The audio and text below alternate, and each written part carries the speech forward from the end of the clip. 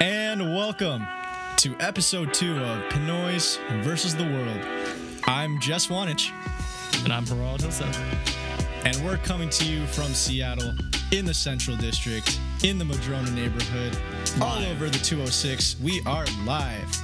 We are live, vibrant, whatever adjective you want to add in there. We're so happy to have you all listening to us today as we delve into local news, sports, politics, our big picture story, as well as our arts and cultura recommendations for you are. Cultura. It's going to be a special episode. Do you think so, Harald? Oh, man, this is going to be the most special episode we've ever done. We've only done 2, but this is wild. Just strap in. Just strap in and get ready. Just like go into your car, put on your seat buckle, don't start the car, but like Bluetooth it into the speakers because you want to hear us from like 3D audio. Oh, surround sound. I'm saying surround sound. Brought to you always in a surround. Brought to you by All Gas, No Brakes. Yo, shout out Andy Callahan. This is a very different podcast, but shout out the homie. What's the time and the weather? Because it is really warm in my closed door room, trying to get rid of all the. Wow, my stomach just grumbled, and I don't know. Did you eat yet? Did you get dinner? Yo, I had like a bowl of cereal. Again, we'll get into it. A lot's happened today. What's the weather and time and day we're recording? For sure. So currently where we're at right now, we're in Seattle at a balmy 70 degrees. It is currently 7:13 p.m. Pacific Standard Time with a high of 74 degrees and a low of 46 degrees. It is currently sunny with some scattered clouds, mostly cloudy going into the night here as the temperatures drop. But did you enjoy today, Harald? I feel like today was such a beautiful day. Yo, it's just been warm. Look, I'm not even spending time outside. I feel bad. My melanin is really like suffering, and it has been for the last year. I'm really trying to get back outside. I get my second shot in a couple weeks, as do you. So, I wish I could be outside walking. I probably should go on a walk. I might go on a walk after we're done recording. It's beautiful out. It's one of those Seattle days. Not a cloud in the sky.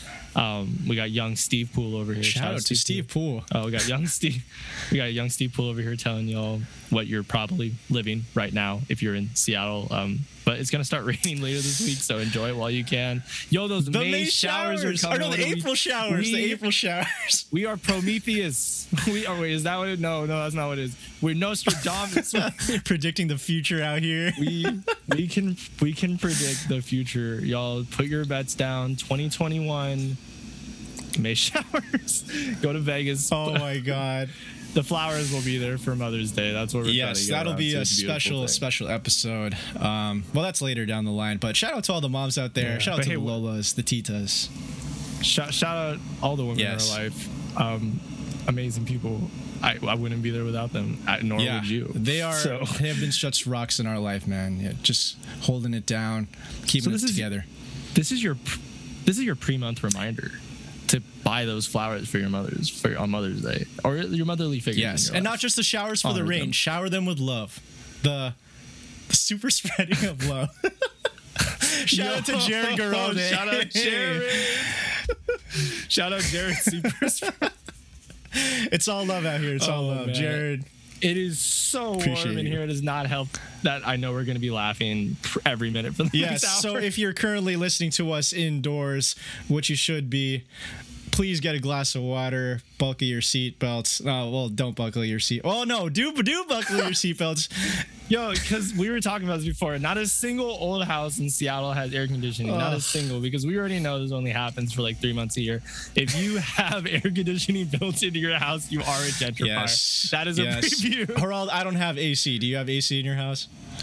I have no AC. You can see the trickling sweat on my forehead. The little raindrop. Should not be wearing a hat right now. I'm a raindrop all the way down. I'm drenched right now. My favorite Liverpool shirt. Again, we'll touch on everything we were mentioning right now later in the episode. But if you've got AC built into your home, you're either very wealthy or a gentrifier, or both. We're all gentrifiers in a way, but you especially. If you don't have a built, we have fans in this household. We have rotating fans, albeit we bought a Dyson recently. Oh, that's pretty cool. The one without the stuff. cylindrical One without blades. the blades. I don't know why I say cylindrical. Shout out Costco deals. Costco, where they keep the costs low. Another unofficial sponsor. Wow. Keeping the costs low. Speaking of Costco, unofficial sponsor of the future. And speaking of Costco, hit us for this. So chaotic. No, it's all good. But speaking of Costco as another local business, we're gonna jump into local news. They're just a massive conglomerate. They're like they don't qualify. They don't qualify. They also have a national scope, which turns us into local and national news. So as we are today, as you all may have heard, since today's April 19th, that was the deadline for President Biden's administration to expand eligibility to vaccine inoculation. Is that what you'd call it? Vaccine eligibility. No, you just get the vaccine. You get vaccinated. Yeah, Vaccination eligibility for everyone 16 plus nationwide. Thankfully, myself and Harald have already gotten our first dose. Harald, what was your vaccine? Yeah, I got that Pfizer gang. Pfizer gang. Yeah. No, this is a Pfizer household for me too, man. Yes. All my homies get Pfizer shots or any available vaccine shots. How are you feeling after the first one? Yeah, my arm felt like a 3-ton rock, but it's worth it. Gotta exercise it, man. Gotta keep it moving. Like the Mazda. Zoom. I mean, hey, they tell you. They tell you you're supposed to like use both your arms when you get the shot, so like not to like I don't know the reasoning. I just listen to my doctors most of the time. Sometimes I'm like, okay, cool, I guess you're a doctor, so I shouldn't question you. But yeah, no, obviously this time around 100%, like I feel them. So they just told me that. They're like, they sit you down for 15 minutes. It's kind of surreal. You're just like kind of just chilling there. You got your mask on, everyone else got their mask on, everyone's like mad chilling. No one like was having any reactions. Nice. We're out of there. I was in and out of there in like 30 minutes. Such a nice experience. Awesome. Oddly, I hate shots, but they were just like talking to me about how this is like a world-changing event, and I was like, "Whoa, living history." Boop, it was over. I was like, "Whoa, you gave me a shot?" I was like, she was like, "Don't look at the needle. It's kind of long." And I was like, "Dope." I get very nauseous. Yeah. I wanted to be a doctor growing up, and I just realized by like age 6 that wasn't going to happen for a multitude of reasons. Number one, I hate blood and needles, so like boom, there you go, out the game. I feel you, bro. That definitely scares me. But what doesn't scare me is making sure that all our family, all our friends are protected. So if you are eligible for the vaccine as of today, Monday, April 19th, please register for an appointment wherever you can, within your state, within your city, your locale. It's really important that we all play our part in ending this pandemic, and getting vaccinated is a great step to do that. Check out WashingtonVaccineFinder.com. Yes. That's not a word for word thing, but Google it. Everyone's got Google. Or if you use Bing, congratulations. Jumping into other national news that's been on the headlines recently, we want to acknowledge what's going on both in Chicago and Minneapolis, both with the justice for Adam Toledo, a 13-year-old who lost his life to the hands of police brutality, as well as Dante Wright in Minneapolis. It's so... I don't even know what word to describe it, but just like seeing the intersections between, these young lives being taken by police brutality, something that we've talked about in the previous episode in terms of how this violence is perpetuated against communities of color at the hands of these institutions that quote unquote were designed as worked by design as they were supposed to, just in terms of how they continue to mistreat Black, brown communities across this country. And while their lives were lost, it's going on the same time as, Derek Chauvin's trial is going on in Minneapolis. So, there's a lot of tension, a lot of feelings, a lot of things that are going on, just in terms of how all this is holding up. And I know that's been very difficult to hear on the news, very difficult to process with friends, family, and loved ones as this continues to go on, but we want to continue to acknowledge that Black lives matter. We want to acknowledge that the injustices we see within the different institutions were meant to harm communities of color. And as we continue to see these injustices, it's important for us, not only as Filipino Americans, but, as people of color, people of different identities with what we bring to the world with our lived experiences, to advocate against these continued injustices. And it's just important that we continue to be aware of what's going on, continue to fight for what is right, and also to acknowledge what is wrong, right? Because we can't continue to do the work if we're not putting in the work. So that's definitely important. Harald, do you have any thoughts on that? Yeah, I mean, obviously, I think pretty much everything Jess spoke on, and again, not directly connected to what we spoke on last episode, which had to do with Asian hate and racism. And like I kind of said there, like I said what I said there for a reason, because obviously at that moment in time, and it hasn't stopped obviously like by any means since we talked about that, and even before then, with what seemed like the peak of the national spotlight on that, we're now back to another young black person dying, like black teenager, just black youth as well. Like anyone who is black in this country, and in Adam Toledo's case being brown, just death by the hands of the police. And right. And in the case of Daunte Wright, just again, I don't want to describe the event. Mm-hmm. You know what happened, and mm-hmm. for that mistake to happen is not even just irreprehensible. And again, words don't ever describe it, and it's too often what happens in the country. And like Jess said today, the trial on Derek Chauvin over the murder of George Floyd is going to the jury today. And all you see across the news is cities prepping like they did last summer. And it just seems like it's a cycle. And people, y'all are going to choose to do what you want in terms of attacking the system head on. It's just plenty of ways to do it. I have no words that I haven't expressed prior, I think. And yeah, man, I don't want to undercut this every single time, at least coming from me personally, as right. being any less or more than what happened prior. And it's a cycle of violence. And when it's going to stop, who knows? It's just up to folks to work within their systems to fight back against it and make sure it continues to stop. But every time we say that, or I say that even. Totally. And it's also an important time to, check in on your friends, but, not in the way like, oh, like, have you seen what's going on in the news? But just in terms of like catching up, connecting with them over a meal, over, a shared interest, anything to, ground yourselves in being present with your friends, your loved ones, your family. Because I know that just seeing all of this on the news, on the media, can be very energy draining, can be, a loophole, or not like a loophole, but just like a time suck into doom scrolling. And that can have a serious effect on our mental health. So please, if you, have the time, give space for yourself, give space for your friends, your family, and continue to be there for those that are in your community. We're going to turn it over to sports. Harald, what's new in the sports world today? Yo, Seattle's on top of the world, baby. The Seahawks are retaining all these amazing players. Russell's here to stay for the interim.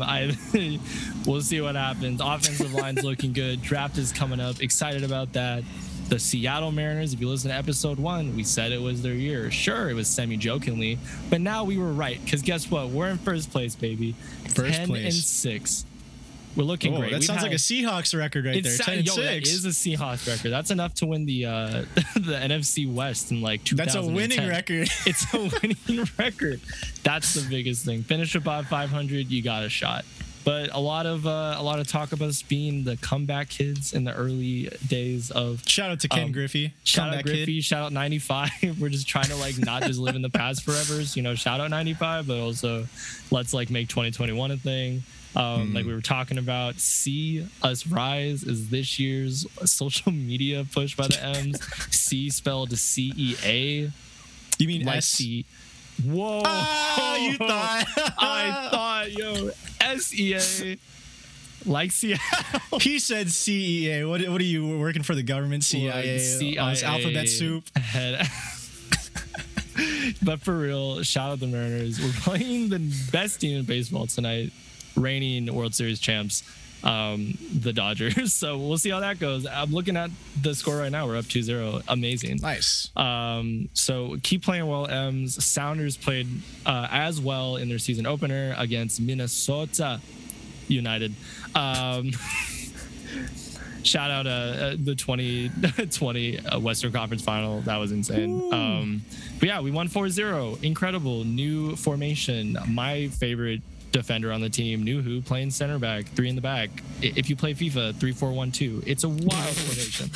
Shout out FIFA. Makes no sense. Shout out FIFA. Actually don't. EA Sports, you're awful, but I still play your games.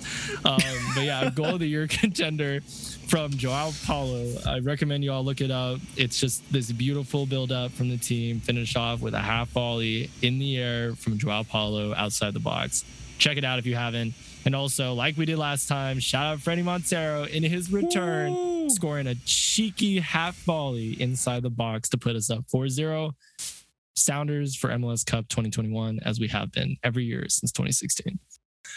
But what really got my gears grinding, Jess? What got your gears grinding, Gerald? The creation of the so-called European Super League. For all y'all that know me, but if you don't, my first loves in life are Seattle sports teams. But even before the Sounders existed as an MLS club in like 6th grade or something like that, there was the craze. I just felt like a lot of my homies were starting to really get into soccer and football, and shout out my NFL kickers, bro. You know, the only real like foot in the NFL. But no, all my friends in middle school were getting like supporting clubs and stuff, and I was just like really loving soccer at that point in my life. Just one of the loves of my life, just soccer as a whole. I've Sounders, and as I will get to here, the team I kind of attached myself with. But Liverpool, along with 11 other teams, are founding what is called the European Super League, where they're going to conceivably branch off from competitions in their domestic league. So you've got teams in Spain, including Barcelona and Real Madrid. You've got teams in Italy, like the Milan clubs. You've got 6 clubs from England, including Liverpool, their arch nemesis, Manchester United, our arch nemesis, Manchester United, who oddly enough worked very closely with Liverpool on this entire venture, which just seems draconian in so many ways. And then you've got teams like Tottenham's, Manchester City, Arsenal, like we're all in this together, but you all have never even won a European tournament. So to try to put yourselves in a position where you have really the 15 to 20 richest teams in the world, regardless of any history, are about to go ahead with a self-proclaimed Super League. Again, what is so super about having these teams that have never won a Champions League or never won, let alone one tournament within their own, their own country? It will represent 3 countries out of 50 that are in the current iteration of the Champions League. And it's all because of greed. It's all because of the oligarchy of these clubs and the money they want to make. And they use the example of COVID-19 losses. Like, there is no one that could ever tell me the amount of losses that a multi-billion-dollar company has can compare it. FIFA would ban any player that played for these 12 teams, including the U.S. son of the Lord and Savior of U.S. soccer, Christian Pulisic, who plays for Chelsea, who is in one of these teams that would join the Super League. At the center of it all is just added money for these multi-billion-dollar owners, and the concentration of power, which includes my team, just focused at the top. And there is never any situation where that makes sense. Thank you for sharing that whole, like, what would you call that, manifesto on against my anti Super League manifesto. Anti-Super League manifesto. It's literally, I'm just regurgitating talking points from the European and local, like, U.S. soccer podcasts and articles I've read throughout the day, along with my own. little opinion on it, being that my club is gonna lead to this. So I was talking to one of my friends earlier, and they were like, there's just no way it can happen. And how I said it was, I kind of feel that, but at the same time, it's really 50-50 at this point, because they do have all the money and the power. It's going to be very difficult to dissuade them from making this happen, because they've officially started withdrawing from competition. So it's happening. We'll follow up. It won't be my 20-minute, 10-minute like little rant here. Jess will edit it down for everyone. But yeah. No, man, I love it. And Harold, you bring up a good point about American consumerism and American capitalism. You know, uprooting communities that have had such a big stake in, you know, different movements, the culture of community, which is what you talked about just in terms of soccer and football in Liverpool, but bringing it to the United States, how that has affected gentrification and displacement of Black and brown communities, which is our big picture story for this podcast today. So one of the things that we're going to be highlighting here is just the Filipino town in Seattle, as well as highlighting the Black influence in the Central District, you know, a neighborhood where Harold and I have grew up in, you know, with Garfield High School and, you know, our different spots that we remember back in the day.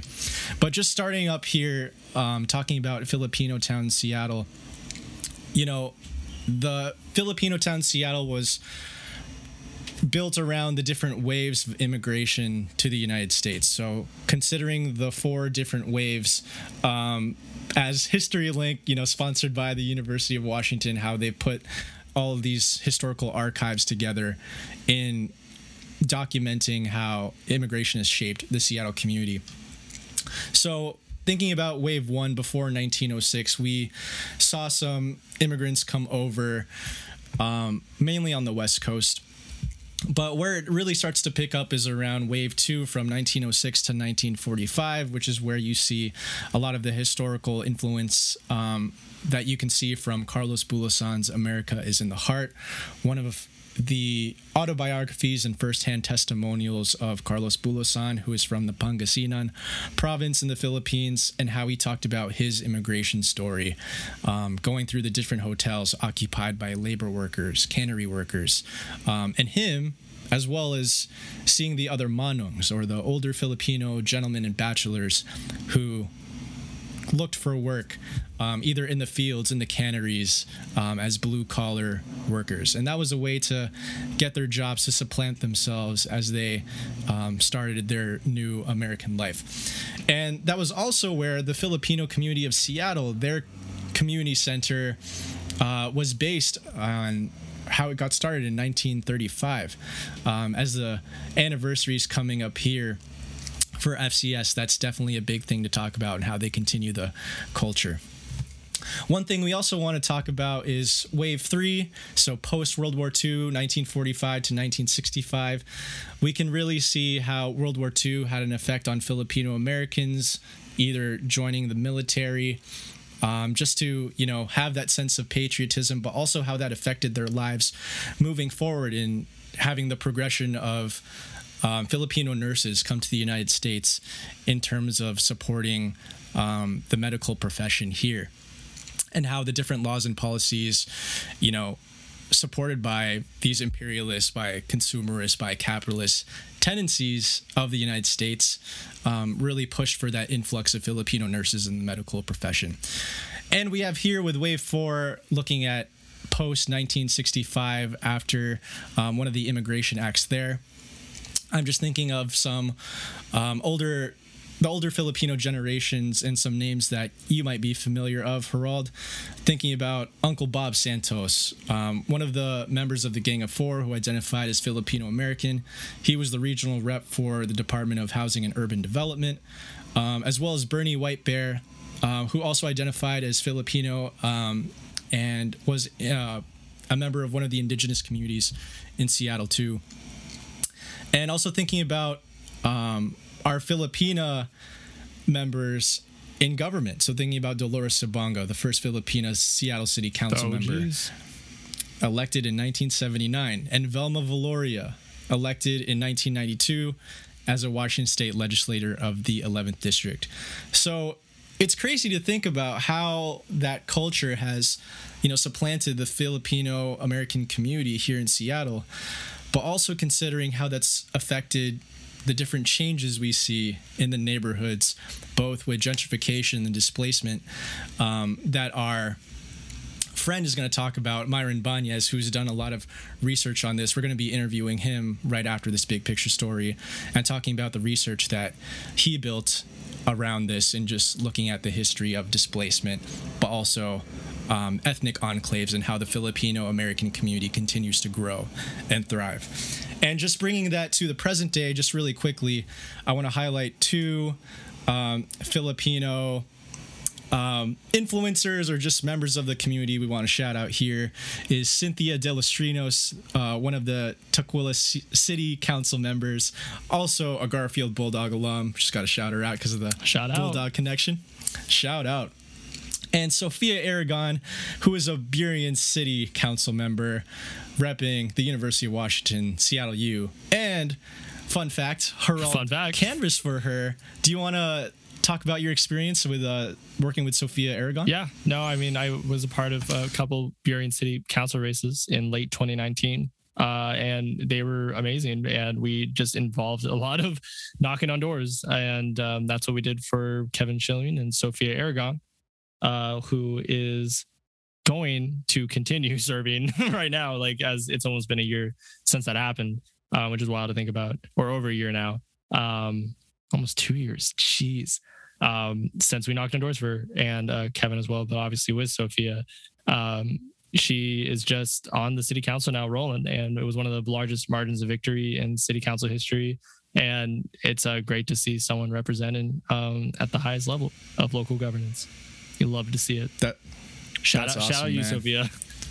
Shout out to Sophia, who also talked in one of my classes back at SU. Proud Red Hawk as well. Proud Red Hawk. But tying it back, so we talked about the Filipino American experience and how that's shaped, the different types of community involvement. But let's talk about the Central District for a bit. I know you did some research, Gerald, but how has that really shaped how the Black community, the different communities of color have been impacted by the effects of gentrification, displacement in Seattle? Right, because obviously we can't even begin to speak on how something like gentrification and displacement would affect our communities before we talk about one of, if not the marquee area of the city where gentrification has just blown into a second gear, third gear in the last 10, 20 odd years, which is trying to delve into the history of the Central District, Seattle's historically Black neighborhood, for a large portion of the 20th century, going into what we are seeing now with the mass displacement and gentrification of our area we're from, and we talk about a lot. Some of the earliest Black residents of the city were William Gross and his family, who bought several acres of land from Henry Yesler, a settler of Seattle as well during that time, around the Madison Valley. And he let Black folks build homes and businesses and areas for community spaces on that property when racist housing practices like redlining and racial covenants took hold on the area. And it was a spot where Seattle's growing Black community at the time in the late 1800s was really beginning to flourish. And it was at a time like around World War I want to believe, around World War I. I'm so used to saying World War II for some reason. I don't know why, but yeah, World War I, the CD became a place where a majority of the residents were Black, and along with some pockets along Jackson Street that were culturally intertwined with the Chinese and growing Japanese community in the area as well. But what really made the CID and the CD the only places POC and especially Black folks in the area, it was the only place where they were allowed to live. It was the only, not even just due to the, obviously mainly because of the housing disparities at the time, but also just a lack of access to loans, the racist policies by banks.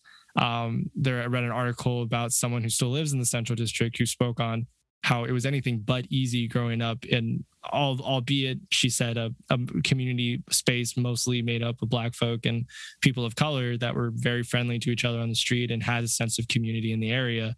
The number 8, or they wouldn't, the bus line that runs on 23rd didn't exist for a long period of time. They had to lobby the heck out of city and state and local government to make sure that they got literally the thoroughfare of the Central District is 23rd. And there wasn't even a bus there growing up for her and her community and her family. So we're looking at a time now where even in the late 60s, the CD grew exponentially to being from 45% Black to 84%. And now less than 20% of the CD is Black. In a Seattle Times article we read, it estimated that by 2025, it could be less than 10. And that comes at a time where over 20% of the CD is now made up of Asian American, Pacific Islander people, folks. The white population has thus also climbed to nearly 60+% of the area that not only 50 years ago was 84% Black. Along with the 50% growth in property taxes, these are just several examples of what has led to the displacement and the gentrification of the CD as we used to know it. And as us, growing up, we didn't grow up when it was historically Black, and we've even see it like from its smaller percentage of what it used to be thriving in the 70s and the 60s versus what it was even for us growing up. Like, Garfield, we love Garfield, we rep it, but Garfield is growing to be a majority white school, a school run by AP programs and certain wealth disparities that come along with that. And you didn't walk around the neighborhood and see like it being that 84, even close to that, versus what those numbers were talking about like just the drop off and the ability to own land and have home ownership in a place that was not only like racially segregated by redlining in so many ways, is just being quote unquote taken back by a wealthier white majority. While I wanted to mention that we make up 20% as a community, the API community of the CD now. It's just nowhere near where, those folks have moved in through housing developments on 23rd and Union. I mean, Jess, we could talk about how 23rd and Union was like the center of that massive push for the building of housing on 23rd and Jackson, 23rd and Union. Ike's going up, but I know a lot of people have a problem with things like the housing developments across the streets. Sure, you've got like Taco Chuki's there. Multi-family unit housing is important in a growing city like ours that needs housing for affordable housing for people.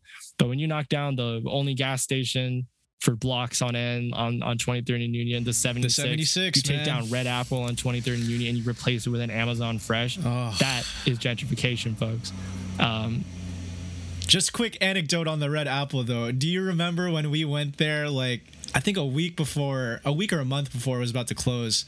You and I got some hot food there. It was sad. I mean, me and my grandma went there growing up all the time after school because we went to Washington. We just got into school in this area for so long. Right. But like to be someone who's Black and had land and ownership of a house and housing in this area, and then either getting displaced by rising property taxes, by real estate folks that are predatory in the ways that they come after trying to buy houses.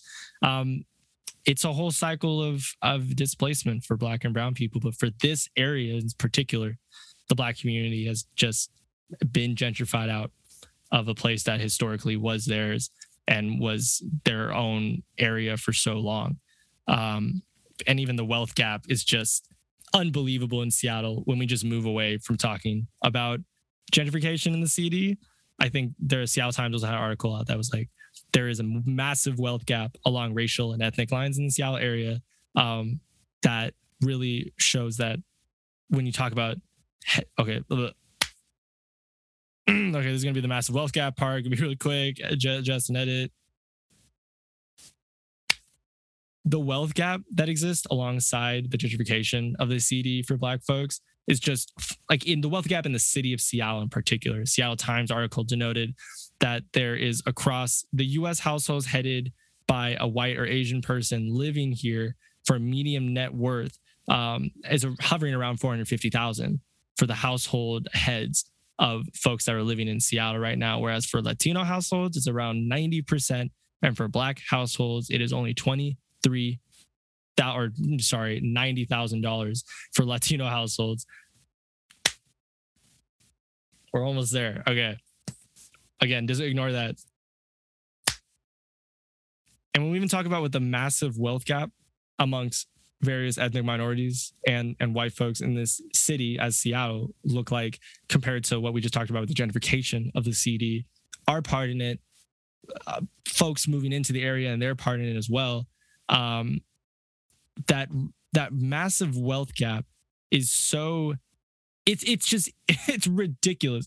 We're looking at, for the U.S. households headed in this area by a white or Asian person here, having a median net worth around $450,000. For Latino households, it's around $90,000, and for Black household, it is a meager $23,000. And it's just something that this area has never reckoned with for a long time. It's just like, for as liberal as we are and for all the improvements and movements we make as a community versus other U.S. cities, this is just housing and housing development for folks that have been displaced historically by influxes of wealth, by, not just white people, but like we talked about, even Asian American households can like play a part in how we like are a part of that system that doesn't allow the growth of Black wealth in the area.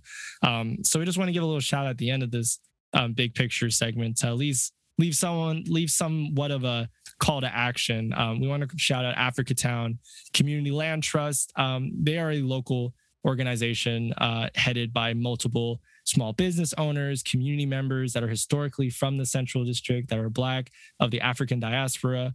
And their mission is to acquire, develop, and steward land in Greater Seattle to empower and preserve the Black diaspora community that they believe has been completely pushed out by gentrification and displacement, as we just spoke on. A little bit of background on them is following the historic inclusive development agreement reached on the Liberty Bank building, which is on 23rd and Union. Plus, the Africatown Community Land Trust was formed in June 2016, culminating from work from the Union Street Business Association and Africatown stakeholders to acquire and facilitate heritage-rich development at that Midtown center. The Land Trust was also identified as the vehicle to hold Africatown ownership interest in the Liberty Bank building. And what we're going to know here very soon is the old Fire Station 6 on 23rd and Yesler getting converted to the William Gross Center for Cultural Innovation, throwing it back to one of the original Black settlers in this area of Seattle. You can find out more information on how to donate to that land trust and or volunteer and learn more about them at www.africatownlandtrust.org. Throwing it back to NPR.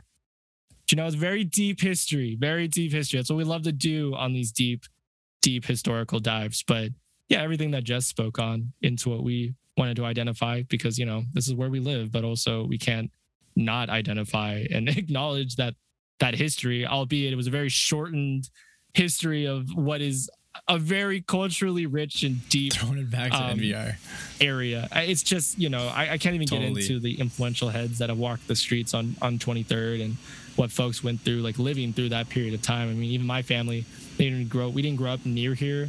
Like my main kin grew up, kind of South Seattle more so, but like this, being a part of this is like in this area is a privilege, and just like you learn that a lot growing up. But hopefully for those that didn't have that added sense of mind, that we're able to teach y'all a little bit about not only gentrification in our area, but kind of how it impacted the Filipinos as well as the Black community. Totally. And, thank you for enlightening me today too, Gerald, about more info on the Central District and its history. I think, it's really important. And, for all the listeners out there, if you have a chance to learn more about the place and the space on which you occupy and which you live, work, and play, we totally encourage you to learn more. It's really important to understand the history and the future of where your neighborhoods are growing and the community is developing. And on that note, we want to tie into our interview. And one of my good friends from Seattle University, Myron Banez, he is a fourth-year student at Seattle University and an upcoming Master of Urban Planning candidate at the University of Pennsylvania. Yes, we love to see this grad Pennoy out there. Myron, please don't kill us for that, but we just got to shout you out. It's such a big deal, as a first generation student, to be going to one of the great universities for urban planning and just doing the work.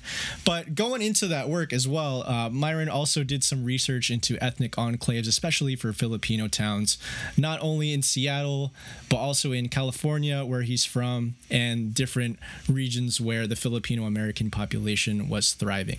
So we're going to hop to that conversation. We hope you enjoy it, and it'll be fun chatting about community development, all things Filipino town, and where we go from here. And with that, we will cut to this musical break.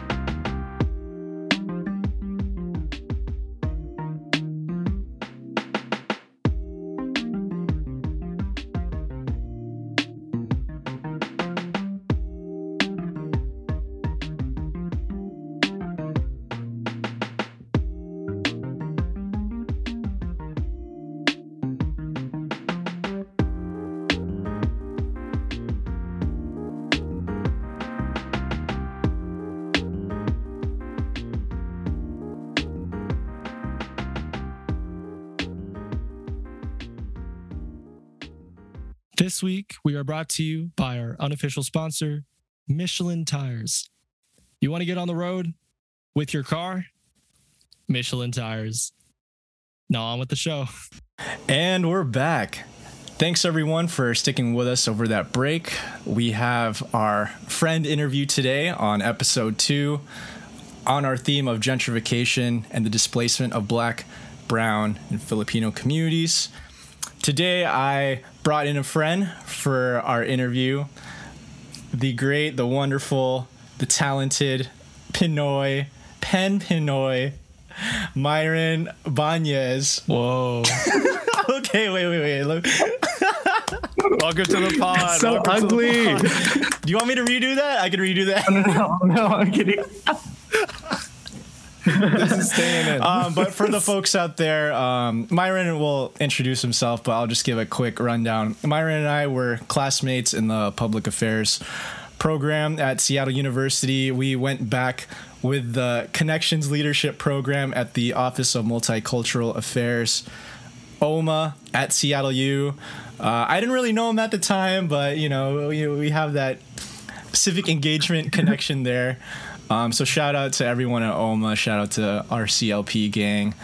We just want to bring it back to public affairs because that's what we're about to do. Anyway, Myron, if you would please introduce yourself, tell the people a little bit about you and all the great work that you're doing. Of course. First of all, just friends. Are you sure? I mean, we can be more than friends. Okay, best friends. Shut up. Good Lord. This is going to be chaotic from minute It's 5. all you, Myron. Go ahead. Yeah, hello everyone. My name is Myron Banez. I'm originally from Vallejo, California, and currently I'm a senior at Seattle U studying international economic development, minoring in public policy. And this fall, I'm headed to the University of Pennsylvania for my Master's of City Planning, concentrating in housing, community, and economic development. Yes, Ivy League. Penn. Let's get a round of applause. Continuing We have our education. Pennoy in the house today. Sexy. Pennoy. Yeah, so considering that you're going to be starting your urban planning graduate program in the fall, is there anything that you're looking forward to, just in terms of the areas of research that you're going to be delving into? Any professors that you're interested in learning from?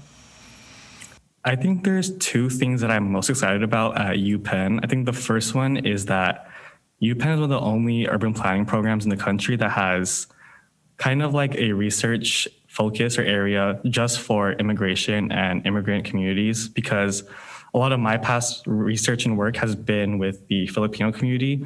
So for anyone who doesn't know, I worked as a research associate for the Filipino American National Historical Society, or FONS.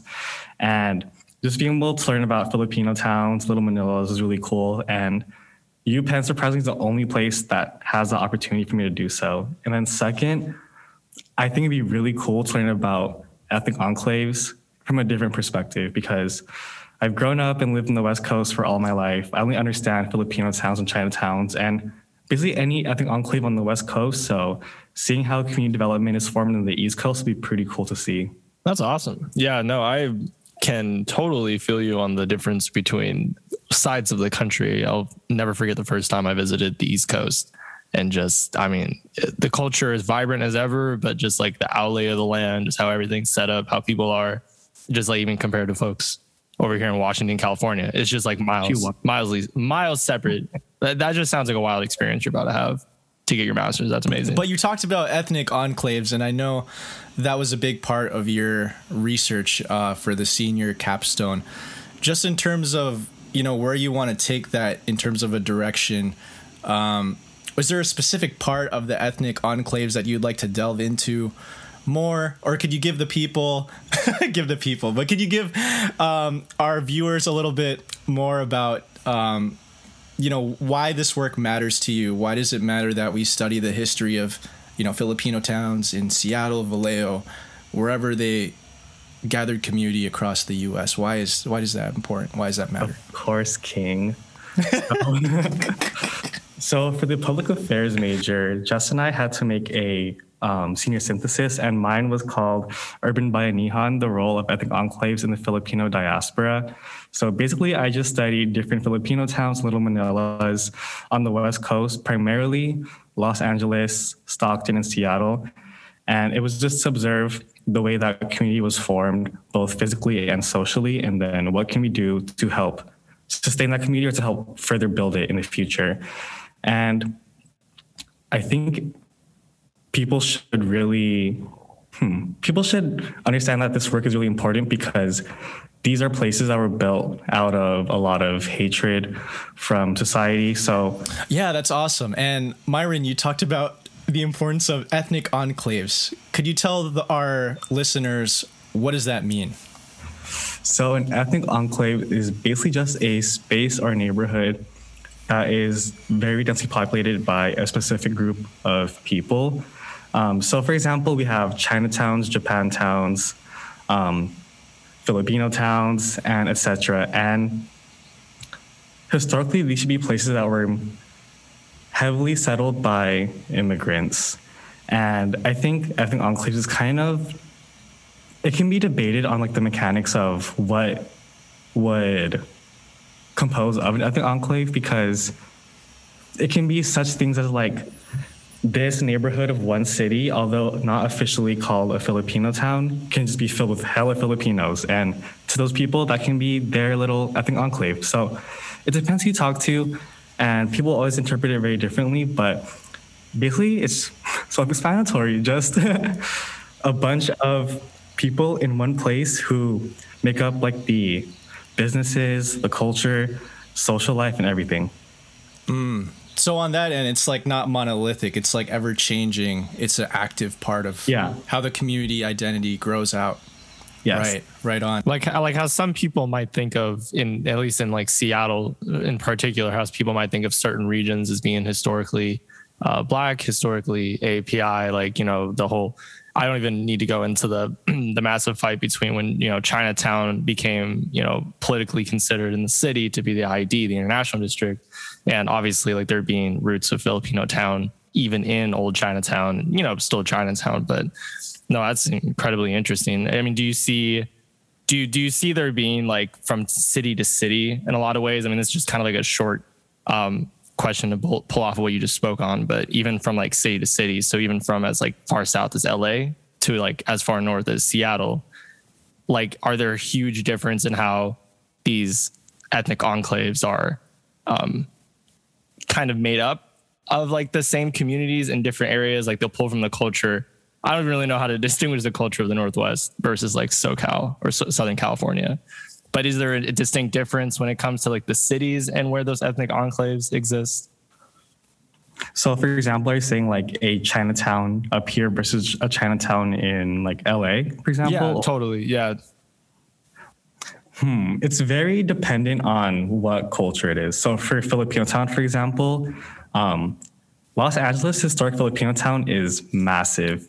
It is one of only two it's only one of two neighborhoods that are designated as a historic Filipino town. And that one was kind of set up to be the biggest one because LA was naturally one of the places that most Filipinos immigrated to. Seattle also had a lot of that, but if you understand Seattle's history, especially in the CID, it is just like a big mixing pot of a lot of different cultures. So in a way, it wasn't necessarily planned or forced for the Filipinos not to be so concentrated, but it kind of just naturally happened that like a lot of like Chinese people, a lot of Black people, a lot of Japanese people were all in the same space as Filipinos, and there wasn't as much space to like create a Filipino town necessarily. Yeah, that makes sense. And thinking about like probably around the turn of the century into pre-World War II, you had a lot of, the Manongs, the older generation that came for work, right? Those that worked in the canneries, in the fish farms, as they call it, how they also worked as laborers in the fields in, Eastern Washington, Oregon, California. But also how you talked about there was the kind of the melting pot of different cultures. So you had, the Chinese community, you had the Black community and the Filipino community, as well as other communities that were trying to find their roots in place. And this kind of goes into, what we learned, Gerald, here about Seattle history, in that there was such a huge like jazz culture, having these dance halls like lined up and down Jackson Street, but we don't really see that anymore. So just in terms of like continuing the culture, do you ever think that there will be a revival of some of the old things that were brought on, or do you think that was just like a generational like timestamp? If that makes sense. I think that it was definitely a generational timestamp because historically, Seattle's Filipino town was comprised of a bunch of little, how would you call it? Different clubs and little, what are those called? Like smaller than organizations, but not. Yeah, it's like organization houses or like pool houses. There's a lot of pool houses in Seattle CID, and that basically is what made up Seattle's Filipino town in the CID. And it kind of just became natural when a lot of Filipinos began to migrate from Seattle to Alaska, Seattle to the Bay Area, Seattle to other parts of the country, that people are leaving and no one's going to be able to maintain this space. And as Filipinos, start progressing their careers to become like accountants, lawyers, doctors, things like that, no one really wants to go back into that type of living or to have that type of lifestyle anymore. So I think just as people are progressing in life, they don't want to go back to those roots. However, Seattle's Filipino town is not dead. It's still here, but it just needs a lot more attention in terms of physicality. So there's not enough Filipino businesses. There's not enough real estate or space for Filipinos to really create space in the CID. And I think if there was more of that, then we would be more prominent to seeing Seattle Filipino town. Yeah, but Myron, I was also wondering kind of how you said grew up in California, and now you're here at CLU. Do you want to talk about how your upbringing and just like growing up until now, getting entrenched in higher ed, has kind of framed this career that you've built in higher ed? Not obviously like with the job in it or anything yet, but just from the work you've done, especially what I touched on earlier with the comparisons between like California and Seattle and our communities and how they differ and are very similar in ways.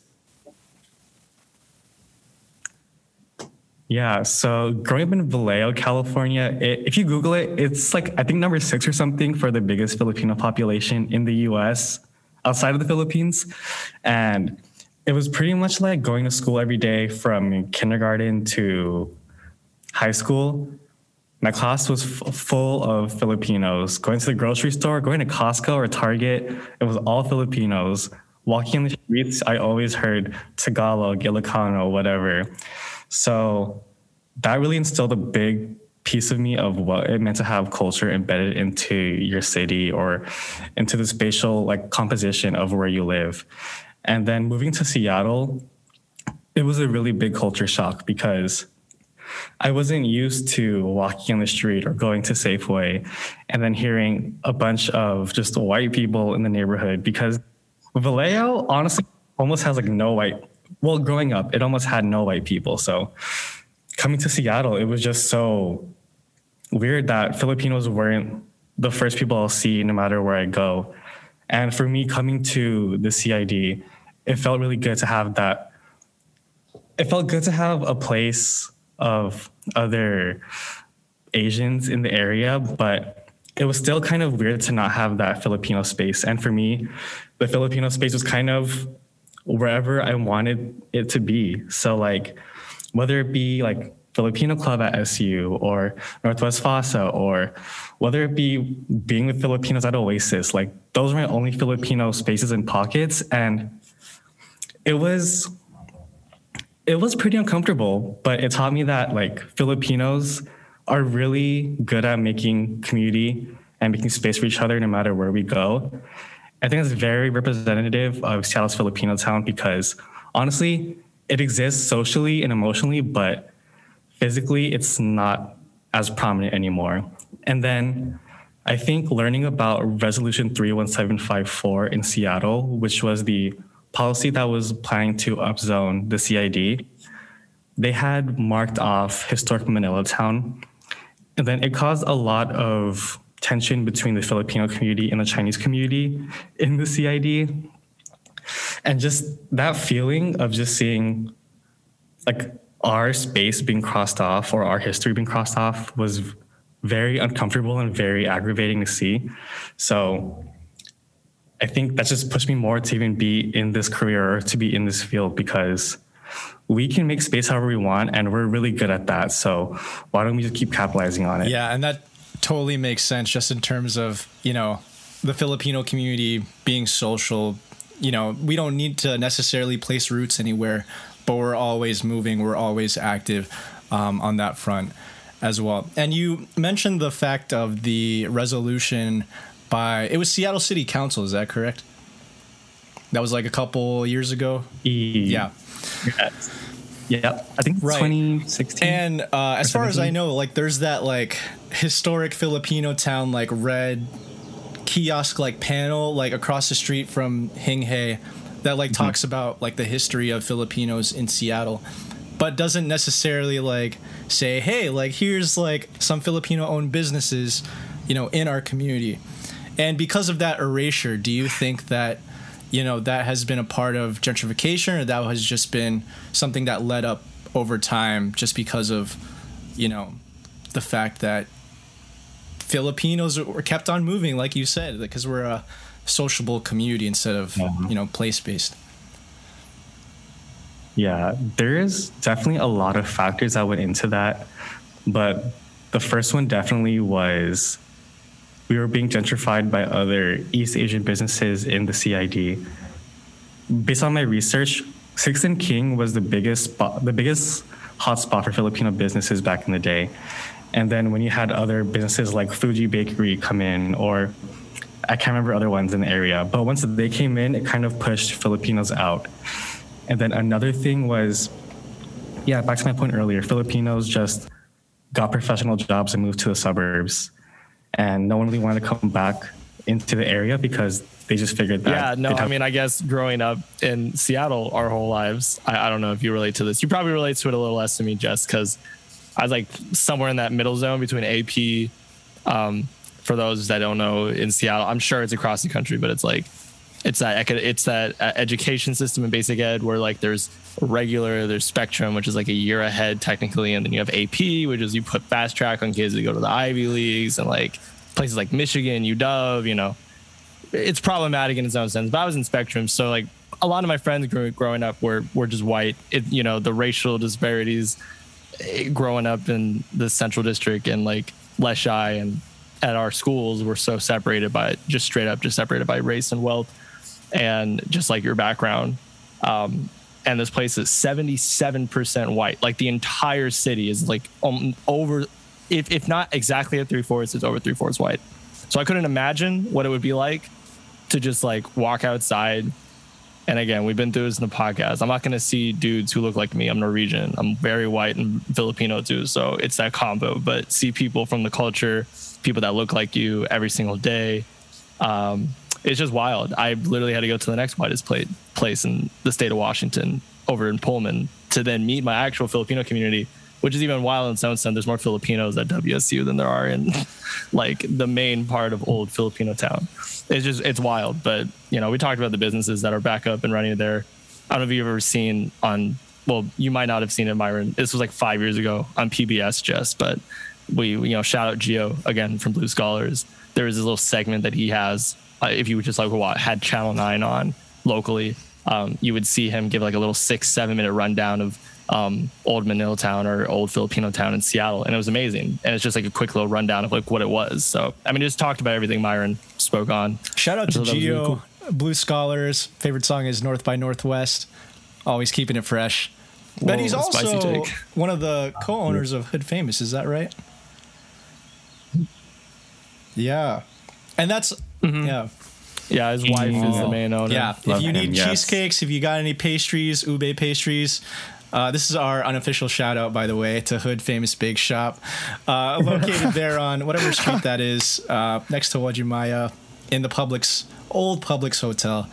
We just want to shout out them, one of the Filipino-owned businesses. Hey, also shout out another Filipino-owned business. Shout out, I'm going to butcher this pronunciation, but Chris Ice Cream. They release small batch ice creams that they make, and they're all Filipino-based. And it's a Panay-owned ice cream shop. And I picked up 2 pints of their ube ice cream that have chunks of the Hood Famous ube cheesecake in the ube ice cream. It sounds like a heart attack, but we bought it and we picked it up today. But moving on from delicious food options in Seattle, was there anything about your specific experience at Seattle U, Myron, that added to your understanding of how it even impacts just like the gentrification of the main zone around Seattle U, where it falls in between, you know, the Central District, the CID, and Capitol Hill, and what that has been like so far? You said you were a senior, so you're entering your final year. Just going off of what we talked about with comparing your hometown to here, was there anything that you just saw, like the university? I don't want you to say anything that's going to get you kicked out of school, because we love seeing the homies graduate. But is there anything you saw that stuff that you were a part of, or you seen the university add to how the gentrification impacted that very crucial part of our communities in Seattle, that area that Seattle U is in? Mm-hmm. This necessarily isn't something I have seen or experienced, but something that I learned instead. So I think it was 2019, 2020, I was the activities chair for SU's Filipino Club. And I was meeting with one of the elders in the community. His name was Robert Floor. And I was planning an event with him. And one day we kind of just sat for about like an hour or two, and we just talked about his upbringing, because he was raised, I think it was on East Jefferson Street. So for anyone who went to SU or who is familiar with SU's campus, East Jefferson Street is where Campion Hall stands, and that used to be his home. So he was saying that the Campion Hall area and the SU Park area, those used to be the next biggest spot for Filipinos. So in a way, SU was also gentrifying the Filipino community in this neighborhood. And what they did was they just forced them to leave, but also had them work on campus. So I remember Uncle Rob was saying how he would work, I think it was as like a driver or a dishwasher for SU. And that was his way of getting to have an education. But this neighborhood, where SU stands today, was just full of a bunch of communities of color, and SU just wiped them all out to create more space for a park and for a dorm. And it was really interesting to hear about, but I don't think that there's any like artifacts or any pieces out there that people can really look at to show that that was real. It was kind of him showing me all of his old baby photos, all of his drawings from memory about different maps in the area. And I even saw it, like he took a photo at East Jefferson as a baby, and I saw the houses that I see today, but just his place and all the Filipinos and all the Black people where we all lived, it was torn down to build a dorm. Man, that's so tragic and heartbreaking, but also just want to add in this quick anecdote. I like grew up like when I was born, like all the way into elementary school. There was an old like house on the corner of Broadway and Jefferson. That's where, you know, my parents rented out for a place. That's where like I grew up as a kid, and our landlords were Filipino. So, you know, maybe like there could have been some crossing between my parents and Robert Flor, since, you know, he's still active in terms of that advocacy there. But yeah, I just think it's wild in that, you know, all of the things that we grow up to see, you know, in our neighborhoods and how they've gentrified over the past couple of years, there's such a weird like impact, right? Because like you grow up around, you know, people that you're familiar with, that you're close to through these community ties. But then as I've gotten older, a lot of the people that I see now don't reflect the communities that I hung out with as a kid. And that's such a crazy thing about gentrification here in Seattle, and also thinking about the Filipino American experience, like Uncle Rob was, you know, sharing with you, right? Because he had that place-based memory living on Jefferson Street, you know, similar to mine growing up on Jefferson Street, but also seeing like how that also continues onto you, right? Because, you know, even though you're from Vallejo, you went to Seattle U, you know, he's passing on these stories to you, you know, kind of like the Lolos and Lolas, like, sharing their stories with you. Yeah, all oral culture, like just like all the stories shared. Word for word. And that's the great thing about, you know, Filipino culture. We're such like rich storytellers, of course, like with you, Gerald, and you, Myron. And that's the one great thing about it, in that we can get these gems of wisdom and pass on like how Uncle Rob's time changed to your time, and then how that's going to affect, you know, future generations' time. So I just think that's wild, just to draw that connection there. And definitely thank you for sharing that, and shout out to Uncle Rob for shout out Uncle gems Rob. of wisdom.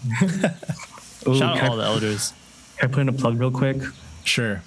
If anyone ever wants to find oral histories like this, please check out Fonz. If you're in Seattle, it is in the... You guys know what school that is? That Catholic school? The Immaculate... Or no, the Lake Washington Girls? Yes, Lake Washington Girls Middle School, I think. That's right. If anyone is in Seattle, please check out Fonz at Lake Washington Girls Middle School. There is a bunch of documentation and history of different oral histories of Filipinos in Seattle. And yeah, they do a lot of great work. And yeah, but it's just shout awesome. out to no, I was just gonna say shout out to the late great Fred Cordova and the current matriarch Dorothy Cordova for holding it down. Yeah, they've just been like legends here in the Seattle community, especially with Fonz and just like sharing that larger Filipino American history. Shout out to them. This gets me really intrigued down the line, Jess, for inviting other folks on. Like Myron's got my creative juices flowing. We'll just have to invite some homies on that went to Catholic school in the area too, because that must have been a whole nother. I know y'all Jesuit. I know the Jesuit background. Jesuit?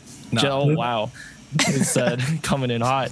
But like just what the dynamic must have been at like Holy Names and O'Day, where my grandfather went, and even far down the Kennedy Catholic high school. It's literally my entire family. All my mom and aunties and uncles went there. That just must have been wild. But Myron, we've loved having you on today. You've taught us so much. Hopefully the listeners have taken a lot out of this, and, you know, getting away from obviously what your sense of study is in, going over to UPenn here real soon. One more round. Look at that. We love to see it. What other joys and passions do you have outside your life at school? Because I feel like we've been asking about Myron, the educator, but what about Myron, the person? You know, not gonna lie, I'm pretty boring. I know. Listen.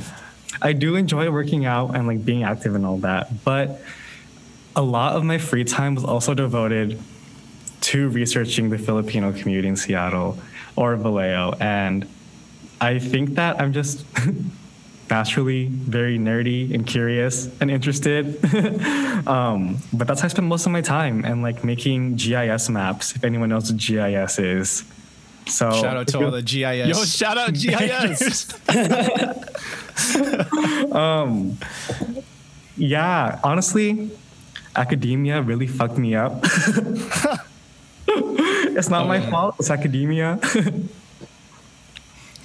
One last thing I wanted to add before you hop off.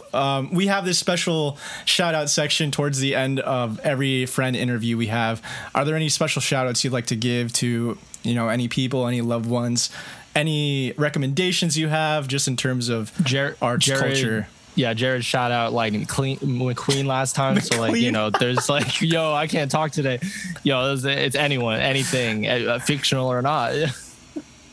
There's no filter on the shout outs. You can give as many as you want. Let's see.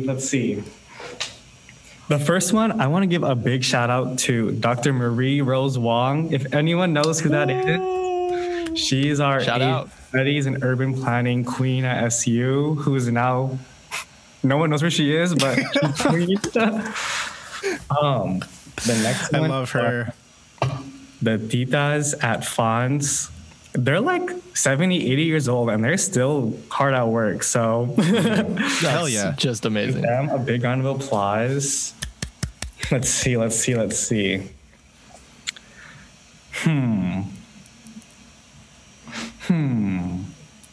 Oh, shout out to Carlos Sanchez and CJ Andrea Molo, who both did a lot of work in helping me research about Seattle's Filipino town and Filipino history. Without them, I would have lost my mind or wouldn't have been able to really understand it to the best of my abilities. So thank you to those homies.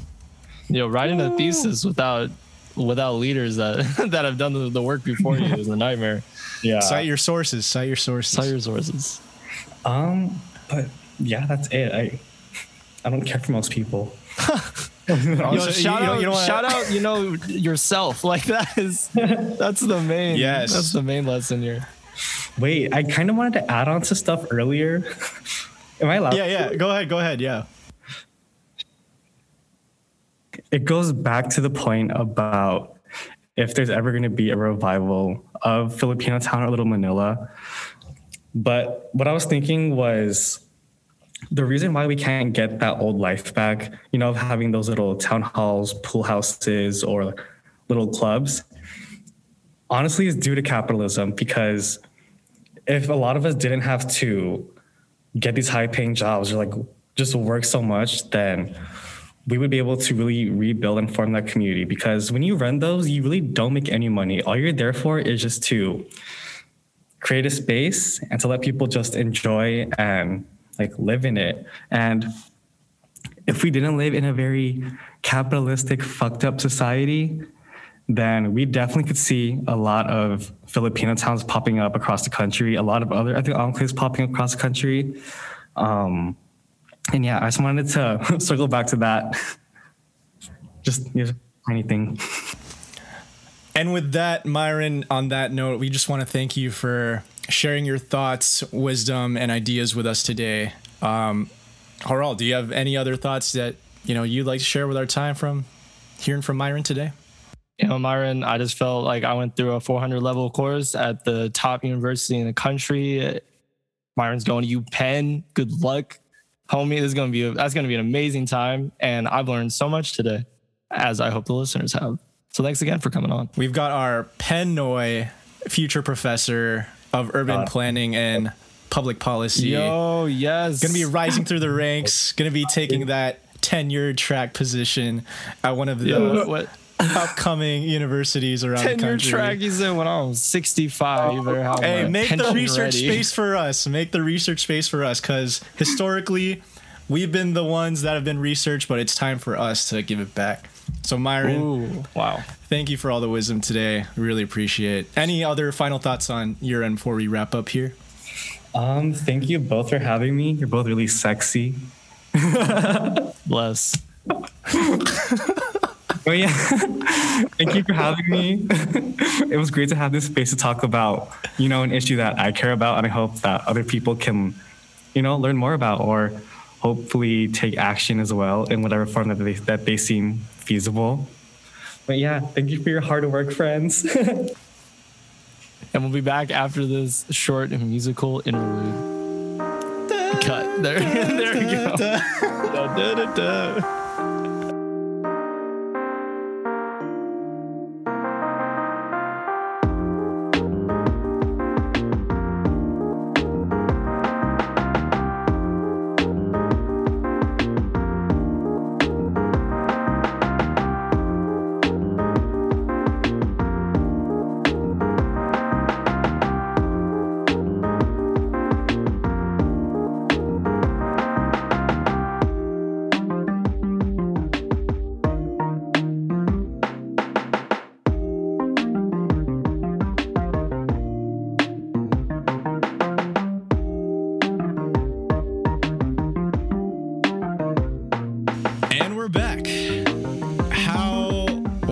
Have a lot of words for that interview with Myron. How speechless. Myron, you left your friend, you left me speechless. You left us speechless too. That amazing interview. Yes.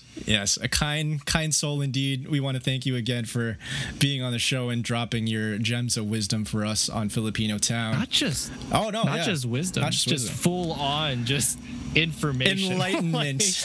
Enlightenment. Like we said, we were on the internet looking up our information for the history that we gave you all, but this man is living what he studies. So yeah, feel that thesis work. It's not fun. So yeah, no, thank you again for coming on, Myron, and blessing us with your brain power. That was awesome.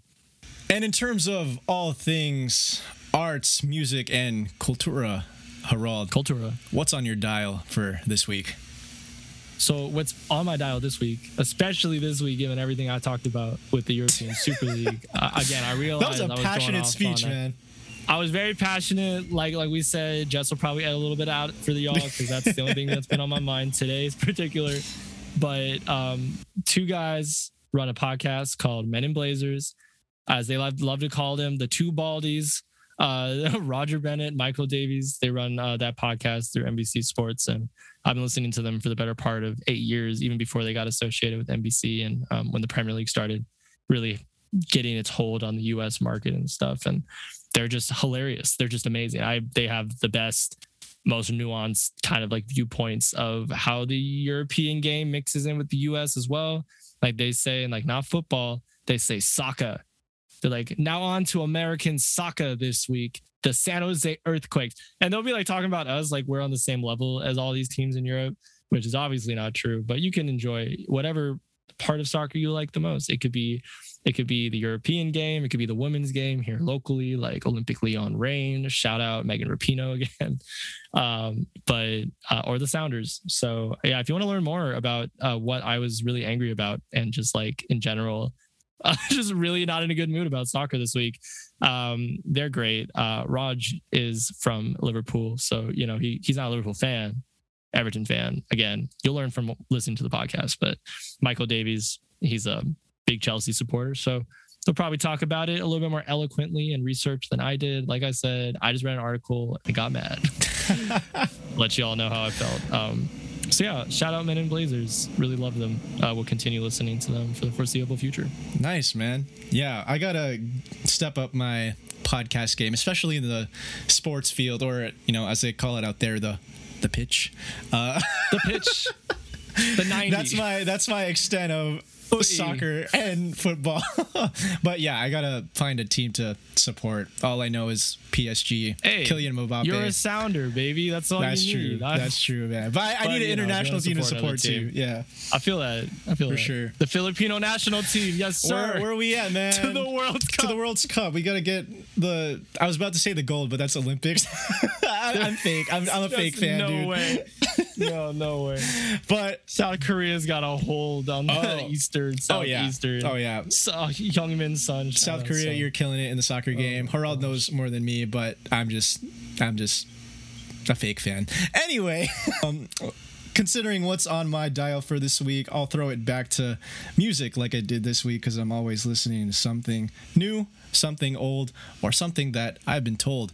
So with that piece, I just want to shout out Herbie Hancock. He hasn't released any new music, but he's been doing a lot of... I just saw this, like... I don't know if y'all know Jacob Collier. Yeah. Super talented multi-instrumentalist. He has his album out, Digesse. I don't know how you pronounce it. Digesse Whoa. No. Jacob, if you hear this. Whoa. Got that the harmonies. Oh my God. Like, if you want to do something. Oh my God. I'm sorry, Jacob. That was good, I'm not you sound like a Jacob out here. Nah, he has perfect pitch, bro. Oh my God, so talented. But I saw this thing he posted on Instagram. I think it was for a birthday shout out to Herbie Hancock. Shout out Herbie Hancock. I just want to shout out Herbie Hancock himself in one of my favorite songs, Cantaloupe Island.